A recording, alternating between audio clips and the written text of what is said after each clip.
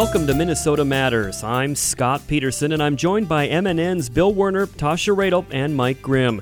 We're going to delve into what's going on in the North Star State. If it matters in Minnesota, we've got it covered. This week, how to spot the warning signs of teen depression and substance abuse amid the pandemic. The University of Minnesota is looking for healthcare workers to participate in a year-long COVID-19 study and some Minnesota ties to the Super Bowl. But first, COVID-19 and fallout from last summer's riots continue to dominate the agenda this week at the Minnesota Capitol. MNN's Bill Werner joins us for a recap.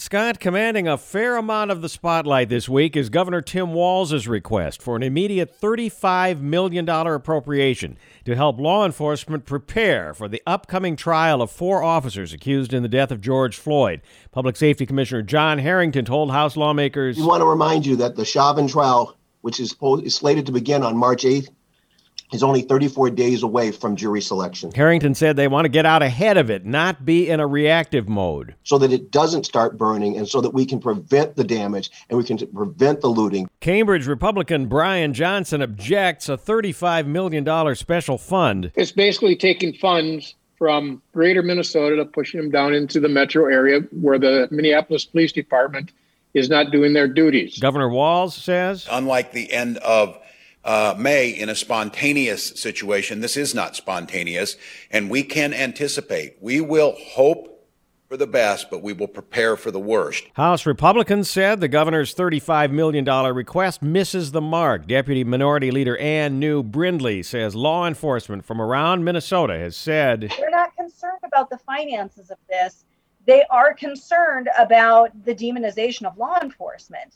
And that continues in the city of Minneapolis." State Public Safety Commissioner Harrington responded. A lot of law enforcement agencies assumed after what happened last summer that for the upcoming trials they would be sending in riot police. And what we're saying to them is, no, if we do this the right way, you're going to come in and prevent crime, and you're going to prevent disorder. The bill cleared its first committee on a fast track in the Minnesota House this week, but as lawmakers prepared to head home for the weekend, the answer from Republican leaders in the Minnesota Senate was a resounding no. Minneapolis cut over 100 police and $8 million out of their budget for public safety, and then they're not paying their bills to all of those other communities that came to help.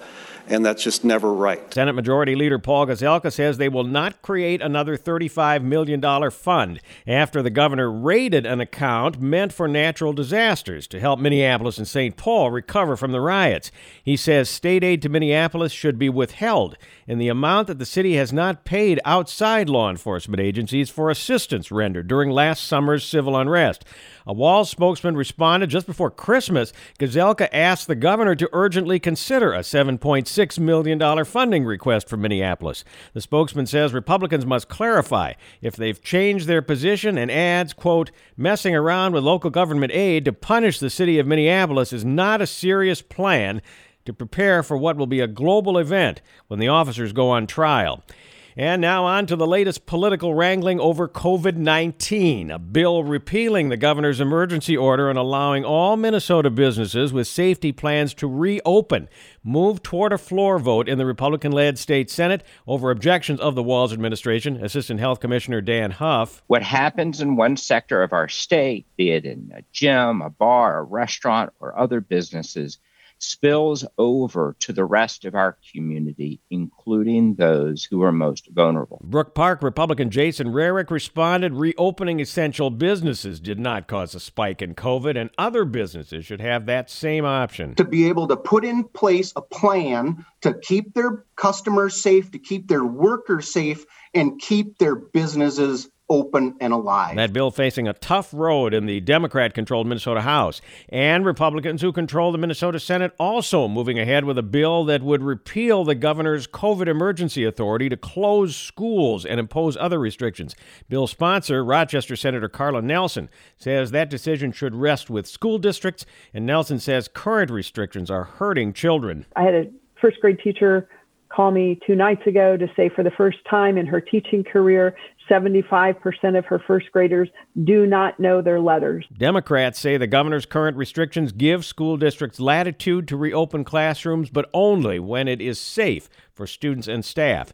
All this in the context of testimony this week from top epidemiologist Dr. Michael Osterholm, who told a Minnesota House committee because of emerging COVID variants or mutations, he says the darkest days of the pandemic are yet to come. A real possibility of seeing a major surge of cases this fall into early winter here in Minnesota, throughout the United States, which if we do, I am convinced it'll be much more severe than anything we've seen to date. Osterholm says he will advise federal officials to delay the second dose of vaccine so more people can get a first shot. It turns out with the first dose, we really do get remarkable protection. And that would mean we could get more of our over 65-year-old age group vaccinated. Meanwhile, Minnesota Senate Republicans this week said the Walz administration has its priorities wrong and is not getting enough COVID vaccine to vulnerable seniors fast enough. Breezy Point Senator Carrie Ruud. Family members rushed out to the website and it crashed. And then we decided, well, let's do a lottery. Well, that's a good idea because our seniors are so important to us. Let's do a lottery and see who comes out on top on that. Governor Walz said over 35,000 Minnesotans age 65 plus would have access to COVID vaccines this week at more than 100 locations across the state. State Health Department's Chris Erzman says doses are becoming available as the state completes vaccinations for healthcare workers and nursing home residents. As we have fewer and fewer people in that group to vaccinate, we will have more doses available for our seniors. But there's still not enough vaccine. Everyone agrees on that. The state was approaching the 500,000 mark for the number of Minnesotans getting a first dose of the COVID vaccine. Minnesota's population, 5.6 million, and I'll let you do the math. And one of the top Democrats in state government, House Majority Leader Ryan Winkler, this week renewed the push to legalize recreational marijuana in Minnesota. Our priorities are to end the black market for cannabis and move to a safe, regulated marketplace where consumers know what they're getting. Winkler is getting support from some Republicans. The key word there is some, as he states the argument. Cannabis got almost as many votes in South Dakota as Donald Trump did. An influential Republican, Farmington Representative Pat Garofalo, making a similar point. The fact that the state of South Dakota, which is not quite a liberal bastion, the fact that the state of South Dakota, one of the most Republican states in the country, in a referendum legalized this, tells you that the standard political narrative really does not apply. But in the Minnesota Senate, Republican Majority Leader Paul Gazelka says although he's open to looking at additional medicinal uses for cannabis, quote, I would not consider legalizing recreational marijuana as a Minnesota priority. Scott? Thank you, Bill. Minnesota Matters returns after this.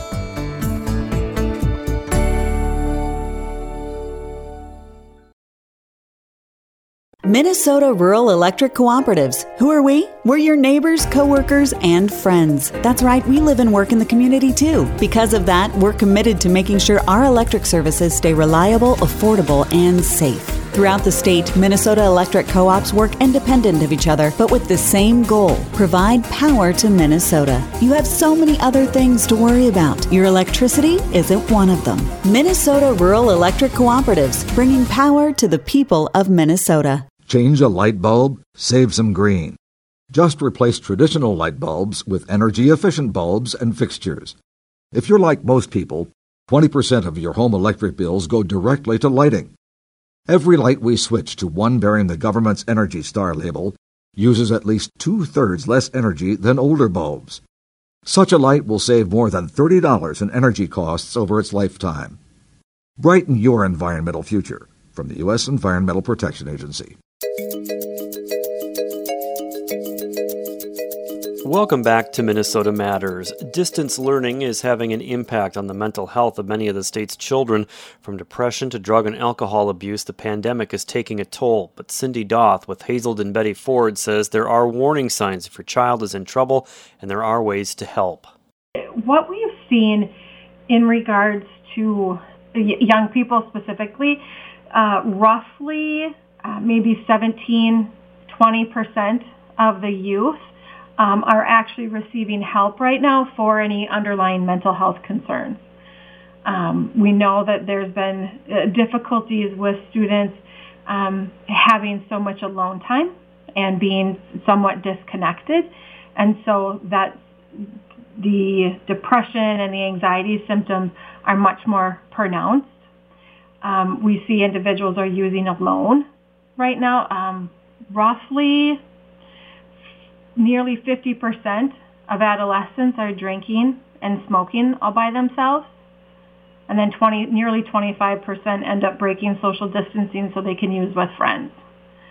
So between the substance use, the increase in anxiety and depression symptoms, COVID-19 has really had a significant impact on the youth. In terms of how that's sort of pushing kids towards alcohol and drug use, what do we know about the connection between, let's say, the completely having their lives upended and the isolation? How does that necessarily lead to drugs and alcohol? That part gets to be a little challenging. Immediately when I hear your question, I think about the youth right now doing remote schooling within most districts that I work with. The adolescents are at home more often without supervision. Without some accountability, without some of those protective factors, and school being a protective factor, their use increases. There's an ability to use. What we have also identified is that parents oftentimes are finding themselves using more substances, drinking more, given their working from home pattern, and they end up struggling with role modeling permissive use to their youth. So youth end up getting some mixed messages within the home about is using okay or not okay. I'd like to talk a little bit about that, the idea of role model behavior in just a moment. But first of all, I'm wondering, are there certain things that parents should be looking for in their children, warning signs that their children are A, using, or B, that they may be depressed or suffering from anxiety? That's a great question. Absolutely. One of the biggest signs that I think we end up seeing is a drastic change in their behaviors. So somebody might be sleeping a lot more or not sleeping at all as kind of those ends of the spectrum. Changes in eating patterns where they're seeking a lot of those comfort foods and almost binge eating, or they're anxious and it's really difficult to eat. They're depressed and food is not appetizing to them. We also can see some mood changes. The drastic changes in their mood where they're really irritable, anxious, isolated, or withdrawn. The ends of the spectrum oftentimes are indicators that there's either a substance use or a mental health difficulty going on. Now, part of the difficulty when we see both substance use and mental health is that those signs and symptoms of each mask and mimic each other. That what looks like substance use could really actually be a mental health difficulty, and what looks like a mental health difficulty could actually be some signs and symptoms of substance use. So in those instances, it's so important to be able to have a professional meet with a young person and start to assess and screen for any kind of substance use or mental health difficulty. And that kind of was leading into what my next question was going to be. Other than seeking out professional help, what can parents do to help kids through this time? Obviously, we're all going through the isolation, most of us are, just as much as our kids are. So how are we able to help them and ourselves through this? One of the best things I think that we could all do in this time of difficulty is to talk about it. Oftentimes, when we greet each other, we say, "Oh, hey, how are you? How are you doing?" And, the typical response then is, "I am fine." If we can find it within ourselves to openly and truthfully answer that, I'm not okay today, I'm really lonely and I really would need somebody to talk to. If we can be honest with how it is that we're doing and we can talk openly about it, it can help reduce the intensity of the symptoms that we might be experiencing. With that, I think another key piece also is to validate. It's so important to be able to validate each other's experiences. It's not a matter of I'm more depressed than you or I'm much more lonely than you. It's a matter of your experiences are your own and they're uncomfortable for you. And if we can find it within our hearts to be able to validate each other's experiences, it brings in a sense of community. Well, that's really good, useful information, Cindy. I appreciate it. Is there anything else that you wanted to add this afternoon? Going back to maybe some of those tips and tricks for parents and families, I think, yes, being able to go and have an assessment. I would really encourage parents to also listen, and listen with the sake of I'm providing you with support, or am I listening where you're needing some direction and help? Oftentimes I think parents jump into situations with I need to be your problem solver, where maybe the young person just needs the parent to offer the support. So one of the other tips and tricks I think would be just to not just talk about it, but to be able to listen real intently as well. Thank you to my guest, Cindy Doth with Hazelden Betty Ford. Minnesota Matters returns after this.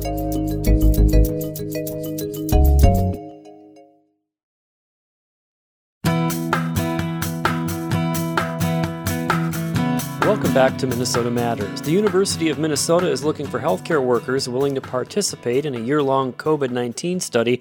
Tasha Radel has more. That's right, Scott. The focus of this study is to gauge how the stress of the pandemic is affecting the lives of healthcare workers here in Minnesota and across the country. The results from this study will help healthcare systems better determine how to best support the health and well-being of employees during the COVID-19 crisis. Joining me today is Ryan Demler, an epidemiologist with the U of M's School of Public Health. He's here to outline the goal of the study. We are interested in surveying healthcare workers to try and understand levels of stress, anxiety, and depression as a result of the COVID-19 pandemic. And we're also exploring various behavioral and biological risk factors for developing COVID-19. And from what I saw, enrollment has been pretty strong so far. Yeah, we've had a decent response rate so far. Initially, we've screened over 800 individuals from some targeted advertisement locally, and we're now sort of ramping up advertisement to become more national. So we could invite people from beyond Minnesota to participate in the research study. And for those interested, what kind of a commitment can study participants expect? They will mainly be asked to complete a series of questionnaires over a course of 12 months. So one questionnaire that's a little bit longer and maybe takes 10 minutes to complete would be asked 3 times. And then there's a very short questionnaire that we ask about every 2 weeks, and that's just a quick query of whether or not they've recently been diagnosed and if they're having signs and symptoms, and then we ask a question or two about vaccinations. That generally takes 2 minutes, and you can do it on your cell phone.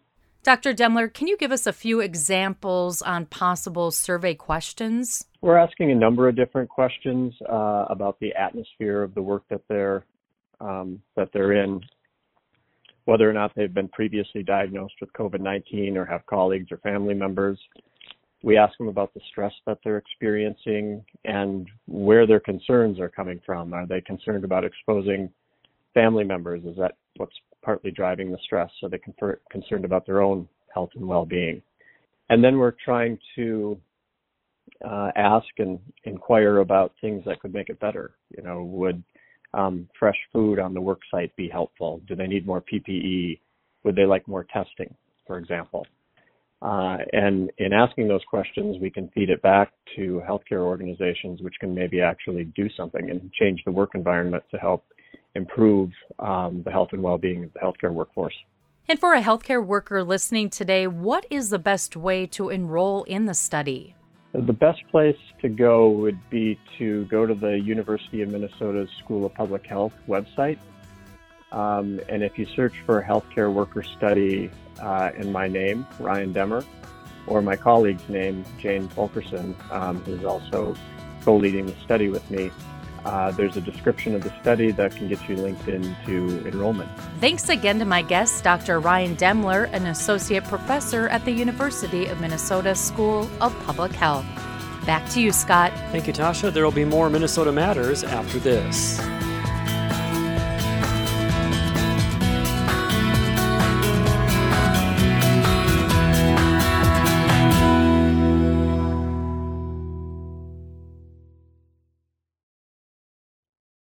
Did you know that more lives are lost to lung cancer each year than breast, colorectal, and prostate cancers combined? Lung cancer will claim more than 135,000 lives this year.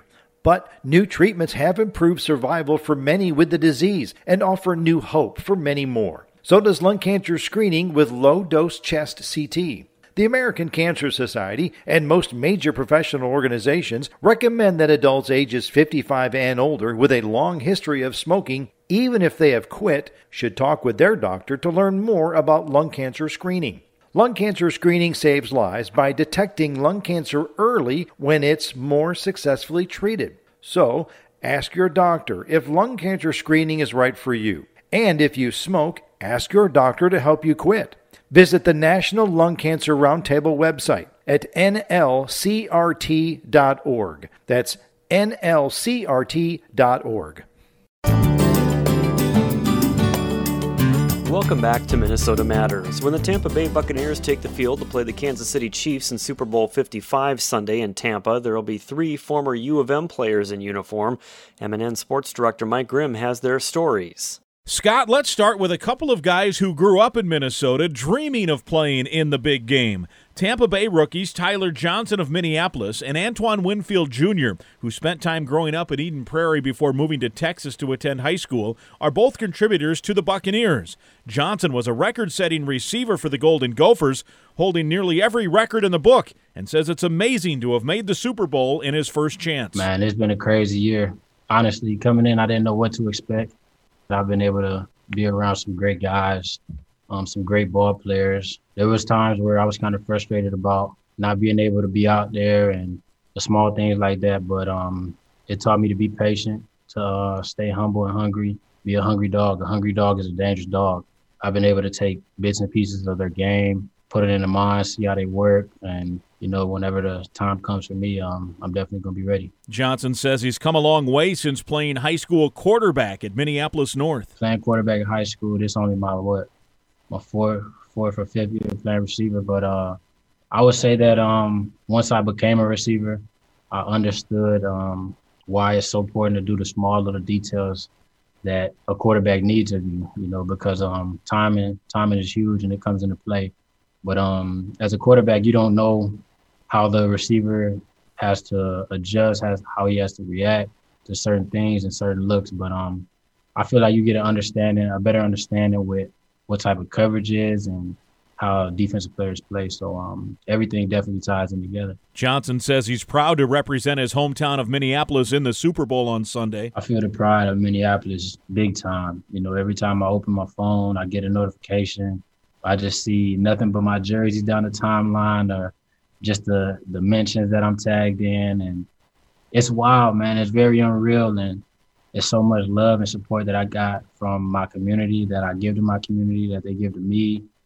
And it's definitely going a long way, a very long way. Johnson says he and Winfield have to pinch themselves sometimes. There's been times throughout the playoffs where we'll be like, yo, we really here. Like, this is crazy. So I'm sure whenever we get to the stadium on Sunday, it'll be another moment like that where we just chop it up for a little bit and be in disbelief real quick, like, yo, this is really happening. But like I said, we're going to just go out there and ball. Johnson says he and Winfield came into college at Minnesota together. They grew as players and men together. We went from doing one-on-ones in college nearly every day versus each other to basically doing it here at the pros. So it's a big blessing.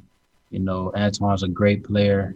He works his tail off day in and day out. He's smart, and he loves the game of football. And I'm sure you can see it every time he steps out there on the field. Winfield says of being teammates with Johnson in Tampa. Yeah, it's crazy. Every time I see Tyler, I'm just like, man, like we in the Super Bowl. It's crazy because we both came into college together and we got drafted on the same team together. Now we're here about to play in the Super Bowl. So it's been an amazing experience to have that with one of my friends that I played together with at different levels of the game. So it's been awesome. As mentioned earlier, Winfield spent his youth attending school and playing sports in Eden Prairie, while his dad, Antoine Winfield Sr., was a defensive back for the Minnesota Vikings. Sr. played in 191 career NFL games and never made a Super Bowl. Now the younger Winfield's in the big game as a rookie. My dad was excited. I feel like he was more excited than I was.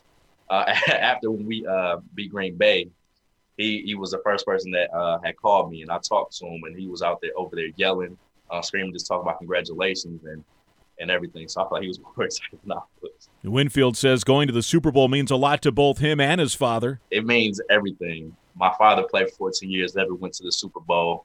I'm glad at least one Winfield could get in the Super Bowl, and that's me. And so it's been everything. We talked about it ever since I got drafted, about going and being in this moment. And it's just surreal to actually be here. And so I'm just soaking up everything again. You know, it'll be a great feeling. Winfield says he's learned so much from his dad, and it continues each week during the season. My dad is like another coach. It's just like having an extra meeting, but at home. So throughout the week, we're watching first, second down, third down, going over situations and how I'm going to play different situations based on who we're playing. So we'll get at least like an hour in a day of film together, just studying the opponent and him just giving me tips and clues on what I could do to play better or play different things and different looks. So it's been great having him because he's been a huge part of my success and being able to play at the high level. There's one other former Gopher playing in Sunday's game on the other sideline. Chiefs linebacker Damian Wilson played for the Golden Gophers in 2013 and 2014. He made first-team All-Big Ten in his final year. He won a ring with Kansas City last year and says winning 2 in a row would be amazing. Oh, man, that'll be a little piece of history. That'll be great, man. We can run it back. I mean, that's what we playing for, man. I mean, we ain't out here to lose. That'll send us up to a great offseason. It would mean so much, man. Just to gap 2 rings. How many people can say that they done that? Wilson says he has fond memories of his time in Minnesota with the Gophers. Top memory would probably have to be the first time that it snowed, maybe. Then from Mississippi, we never saw snow until I went up to Minnesota, man. But football related, I'll probably say it'd have to be probably my junior year when we took every trophy you can think of except for the Axe. I mean, the Governor's Bell, Florida Rosedale, the Little Brown Jug, took that one. We took them all except for that elusive Axe. So that would definitely be top 2 right there. So it should be fun to watch. And if you are watching the game Sunday, Wilson wears number 54 for Kansas City, Johnson wears number 18 for Tampa Bay, and Winfield wears number 31 for the Buccaneers. Scott, back to you. Thank you, Mike. That's going to do it for us for this week. Thank you for listening, and please tune in again next week for Minnesota Matters on this MNN station.